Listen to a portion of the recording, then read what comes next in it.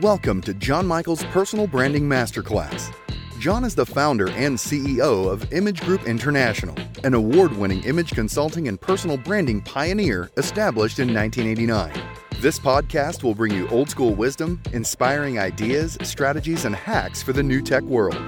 Here you will learn everything about personal branding, the system, the techniques, and the right mindset to have a successful personal brand, image, and reputation. Hi, everybody, and welcome back to another episode of the show. In today's episode, we will continue our series called Street Smart Wisdom for Leaders, or in other words, what Harvard Business School does not teach you. Before we start, I invite you to connect with me on social media. You can find me on Twitter as John_Michael, on LinkedIn as John Michael, and on Facebook as Image Group International. Today, we'll be discussing 4 crucial topics that can help you become an influential and impactful leader. These are lessons I've learned throughout my career that have helped myself, obviously, and other leaders also achieve remarkable success. So let's dive right in. First, always have a plan, even when you don't have one. And what I mean by that is, look, it's essential to set specific goals and have a plan of some description. Even if you have no intention of following the plan, the intention here is start off with a plan. Life doesn't always go, though, as we all know, according to the plan. But this doesn't mean you shouldn't abandon all directions when faced, with unexpected challenges or changes, okay? Especially when you have a plan and you think because things aren't going to plan, it was all a waste of time. Now, the reason you do the plan is at least you've started off, by showing that you've had some discipline, some sort of focus to get you zoned into what you want to achieve, even if you do throw the plan outside the proverbial window. Successful leaders understand the value always of adaptability and improvisation during the journey. And of course, the current times we're living in is a great demonstration of that. And you will just basically observe and study really successful leaders out there. You'll see how adaptable they are and how they improvise during the journey. And this is essential because, well, let me explain it a bit further. I agree sometimes it's worth throwing the map away and just exploring for the sake, just for the hell of it. Exploration is good. However, you will need a starting point, and the map is generally, or in this case, the plan, a good start. Secondly, by going down this track as well, what that means is you're going to need to sort of express or certainly embrace some of your vulnerability.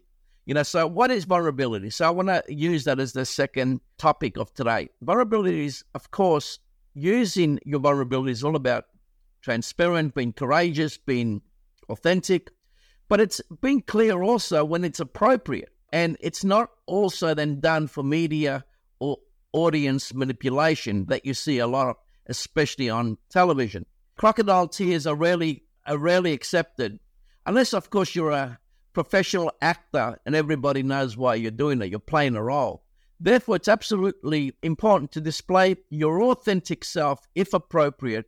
But of course, authentic self does not mean crocodile tears, of course, unless you're an actor.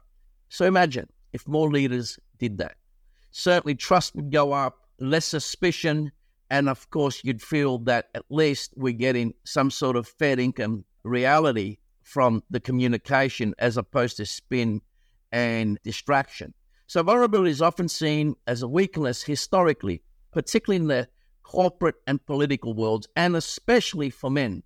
Having said that, I can tell you, most of the most powerful men I've met have shown vulnerability. I'm not talking about egomaniacs here that have got a big shell around their egos. I'm talking about authentic leaders that have teams that create really amazing work in that business per se, and of course also have the persuasion skills where people follow them and will even at times die for them. So as noted, showcasing your vulnerability when appropriate can be a potent tool for building trust and authentic connection with others. So it takes courage to be vulnerable.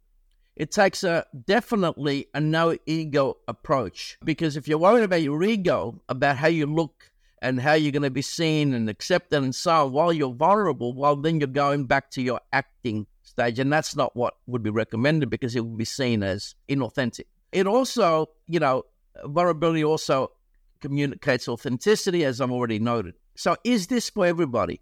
Well, not necessarily so. It's up to the individual that feels that's the way they want to live their lives, and that incorporates in their business and, of course, their career. So it's up to each one of us to make that decision. But I can tell you this, the more you suppress yourself, the more you are not self-expressing. And what happens before long, right, there is a concept called self-depression. And before you know it, there is a breaking point. So I just want you to be aware of that. And I'm going to, correlate with what I just said with specifically how cancel culture right now has scared people, not to self-express, to the point where mental health and depression and all that other stuff that comes with that is out of control. And it's not just social media that's doing that, okay? We're also talking about, the whole bit of self-expression that's actually been discouraged right now. And I'd be saying to you right now, if you want your personal power back, revisit that and start to learn how to self-express. The next lesson I would like to share is this. To minimize your reputational risks, you've got to also take into account with what we've just said, because a reputation is really what you've got. It's really how the world perceives you. And without, of course, a positive reputation, potentially there's big risks out there. So how would you minimize your reputational risk? Well, you know what? It's really interesting, because what I would say to reputational risks is this. I think we should keep that for another day, because minimizing your reputational risks is such a big conversation. I probably should run a series on that just on itself. But definitely remember this, your reputation and being clear on managing your reputation definitely is an insurance policy that you need to think about. Because if you haven't thought about that, potentially, reputational risk can come from outside of you as well. Obviously, people can damage your reputation, especially behind your back, and you would not even know it. You're only going to experience the results of that, and it could be down the track, and that could be very costly. And the last lesson for today is this. Listen to your gut. It's very effective when one is well balanced. And of course, your gut really works well because it's part of you being grounded and specifically being open to getting the messaging out there, okay, especially if you're meeting people that you might not feel comfortable with, is really wrong, especially when you're grounded. Having said that, of course, you've got to look at all sorts of other things as well. But in reference to your gut, look, leaders that are often presented with numerous choices and decisions daily are listening to their gut. And so what that means is, emotional intelligence comes into play there. And of course, the whole concept of just really being there from a listening point of view and from a real just being there point of view will give you some real valuable feedback.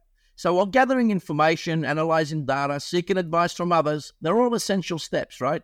But there's another more powerful tool that I say, and it's listening to your gut. Okay, and what that means is, yes, by the way, it's a scientific tool that sort of answers directly to you. And what I mean by this, again, I just reaffirm, the more grounded and balanced an individual is, the greater the power of their gut and intuition.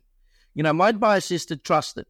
And if you then need a second opinion from some expert, especially for health-related issues, then go and see a professional, okay? But first, start trusting yourself. And this is very, very important. The expert does not know how to run your life. Only you do. And that includes also in career, regarding a career expert or a business expert in reference to your business, okay? First, listen to yourself, because if you can't do that, you're always going to be at the mercy of somebody else, including, for instance, a coach.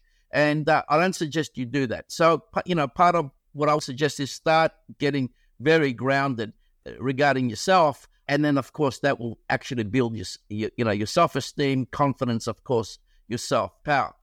And then you have it. Another episode of Street Smart Wisdom for Leaders, or in other words, what Harvard Business School does not teach you.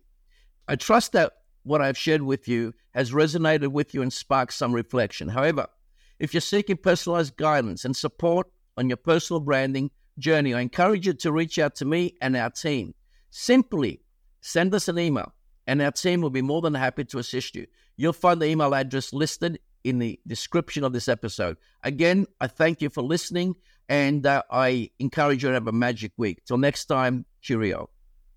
John Michaels' Personal Branding Masterclass podcast is sponsored by Image Group International, a global team of practical, digitally savvy personal brand and image strategists based in Australia, committed to maximizing your impact, influence, and authority in the business world. To learn more and apply for your personal coaching, seminars, and group workshops, please visit imagegroup.com.au or call 1-800-631-311.